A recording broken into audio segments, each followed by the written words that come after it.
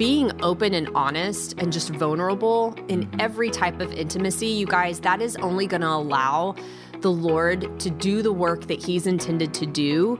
Thank you for joining us for the Blended Kingdom Families podcast. This podcast is for blended families, the people who love them, and anyone who just wants to improve their marriage and family relationships. BKF exists to break the cycle of divorce, equip marriages, and unite blended families with the truth of God's Word. It is our hope that today you will receive biblical guidance and practical resources that will bring unity and peace to create your thriving, healthy home. Let's jump in. Hey guys, welcome to the BKF podcast. Scott and Vanessa Martindale, we're here with you in the third part of our series on marriage. Yes. And where we talk about a lot of different things. Before we do that, if you haven't already, please take an opportunity, like, share, comment, subscribe. If you're listening on Audible, you're amazing and we love you. But just know that the full video format of this podcast is on our YouTube channel. You can go and see our bright and shiny faces. So, yes. Awesome stuff. So if you haven't already, we have two other podcasts in this series. One where we just talk about the kind of laying the foundation of what a godly marriage looks like. Priorities in your marriage. And the second is where we talk about the relationship with Christ and how we make that a priority.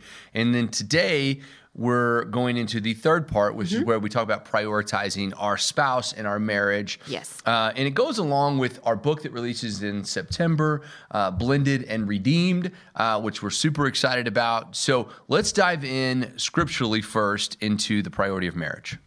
Yes, you guys. So I'm going to be reading from Ephesians 5:23 through 28, and just summing it up a little bit, you guys. But it's, wives, submit to your own husbands as to the Lord. Now, as the church submits to Christ, so also wives should submit in everything to their husbands. Husbands, love your wives as Christ loved the church and gave himself up for her. In the same way, husbands, you should love their wives as their own bodies. He who loves his wife loves himself. And you guys, here, I love this scripture so much. Here the Apostle Paul is telling us that as husbands, husbands are called to love and prioritize their wives as much as Jesus loves and prioritizes the church to death. And wives, we're called to love and prioritize our husbands as much as the church loves and prioritizes Jesus. And so, as part of the husband's, duty, or maybe you want to say fulfilling, it's, that we as wives find great gratification and joy in our marriage as a service to the Lord. I think all that sounds a lot easier than it is. I agree. I think, I want to be, as real as we can on our podcast and talk about, we try to really get into the nitty gritty stuff here, but it's tough. And, and really what we want to do is first give you some space to say, hey, you won't always do this perfectly. No. You'll find days that you will make mistakes. You will find minutes where you regret something you said. Just know that we have that in us, but we also serve a great God who is perfect and who wants something great for our marriage. So we're going to talk kind of through, and we're going to kind of surround the word intimacy. And in our book, we talk about intimacy not only in the physical, which is super important and super fun, but we're also going to talk about emotional intimacy. We're going to talk about financial intimacy. And all of those have a spot in our marriage. Yeah. So let's dive into, let's talk about physical intimacy, and I know that can be tough. It's tough. We have lots of kids. We have lots of stuff going on. But why is that a priority? Why should we make that a priority? Yeah, physical intimacy, I mean, that is, yes, we receive pleasure when that happens, but also, you guys, physical intimacy with our spouse is it can be so spiritual as well. And it's where, both of us can come together and just experience the gift of what marriage is and what being sexually intimate is. And I think that, that draws us closer to our spouse. It draws us closer to God. We've coached and we've counseled a lot of couples who when we have these conversations of, they feel miles apart, we first ask them, what are you doing for your spiritual intimacy? And then what are you doing for your physical intimacy? And 9 times out of 10, you guys, they're not, practicing spiritual intimacy together, praying, reading the word together. And then they're not having sex on a regular basis. But what's interesting is that, going through that counseling process, and when they come back and they do start implementing those things, they feel so close and so connected together. And so I think it's really important that we understand that physical intimacy also leads to spiritual intimacy and vice versa. Yeah. And we talk about this a little bit. I wouldn't say we go as deep into this topic as possible. We have some great friends who speak on physical intimacy so regularly. Yes. Dave and Ashley Willis, and they've written countless books. So Naked good. Marriage, the Naked Marriage podcast. So if the physical intimacy side is something you really want to dive deep into, we'd highly recommend going and check them out. They're part of the XO Marriage team. Yes. But there are other types of intimacy as well. We're talking about emotional intimacy. And I know as a guy, sometimes we stop at the physical and we just don't move forward. But we need to make sure that we're taking the priority of all of these areas of intimacy because they're all important in marriage. So emotional, and let's talk about spiritual intimacy. We talked about this a little bit last week when we talked about praying with your spouse. Why is that important? But I'm going to say it this way. Let's do it this way. I'm going to talk about it from a guy's perspective. So, and then you can talk about it from a wife's perspective. So men, when it comes to spiritual intimacy, I know we're generally a little bit tougher on the surface and a little bit more, fewer words. But it is important that you lead your family, that you be and that doesn't mean that you have to be the most eloquent with every word that you speak or whatever that means. It just means like, hey, when your voice happens, especially I'm just thinking like at the dinner table, like we pray, and it's usually it's a good thing to have the father's voice say, hey, let's pray. That in itself is spiritual leadership. I think there can be more like, hey, we're going to go to church, or hey, we need to do this. But I would just say as a guy, you need to be in that leadership role. You need to be leading in some way. Well, and I think as spouses, how are we feeding our spouse? If your spouse was dependent and their life depended on you feeding them the word of God, are they full or are they malnourished? I mean, let's get real for a minute. So, I think that is so important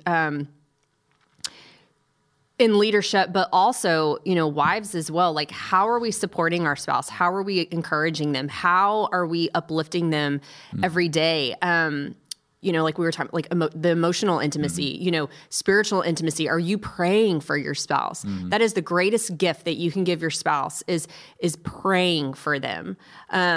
And then, of course, physical intimacy, scheduling that time together. We all live busy lives, you guys, especially if you have children.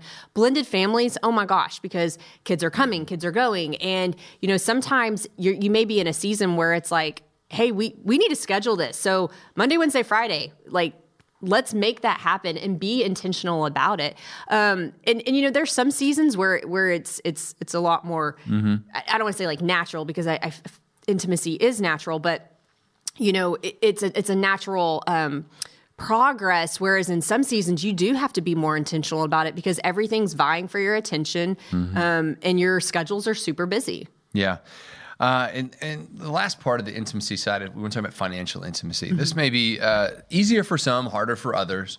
But we know when we start hiding financial information, or we start maybe downplaying what our finances mean, and we don't have an intimate relationship with each other when it comes to being on the same page with finances. We know a lot of families can splinter in this.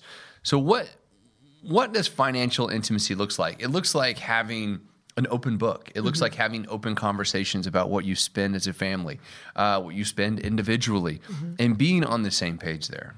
Yeah, I think, intimacy in itself, yes, there's spiritual intimacy, physical intimacy, financial intimacy. I think intimacy it's something where we have to be vulnerable. We have to be, naked and unashamed in everything. And so, like you said, Scott, with our finances, being open, one of the things that we always talk about in pre-marriage with blended families is finances is a big one. You guys talking about that up front, having a plan and what you're going to do. And then just being super open and honest about, your budget and, the things that you're spending. Maybe if you've been spending a little carelessly, whatever that looks like for your situation, but being open and honest and just vulnerable in every type of intimacy, you guys, that is only going to allow the Lord to do the work that he's intended to do. And it's going to prevent, opportunity for the enemy to come in and cause a wedge or a bridge, between you and your spouse.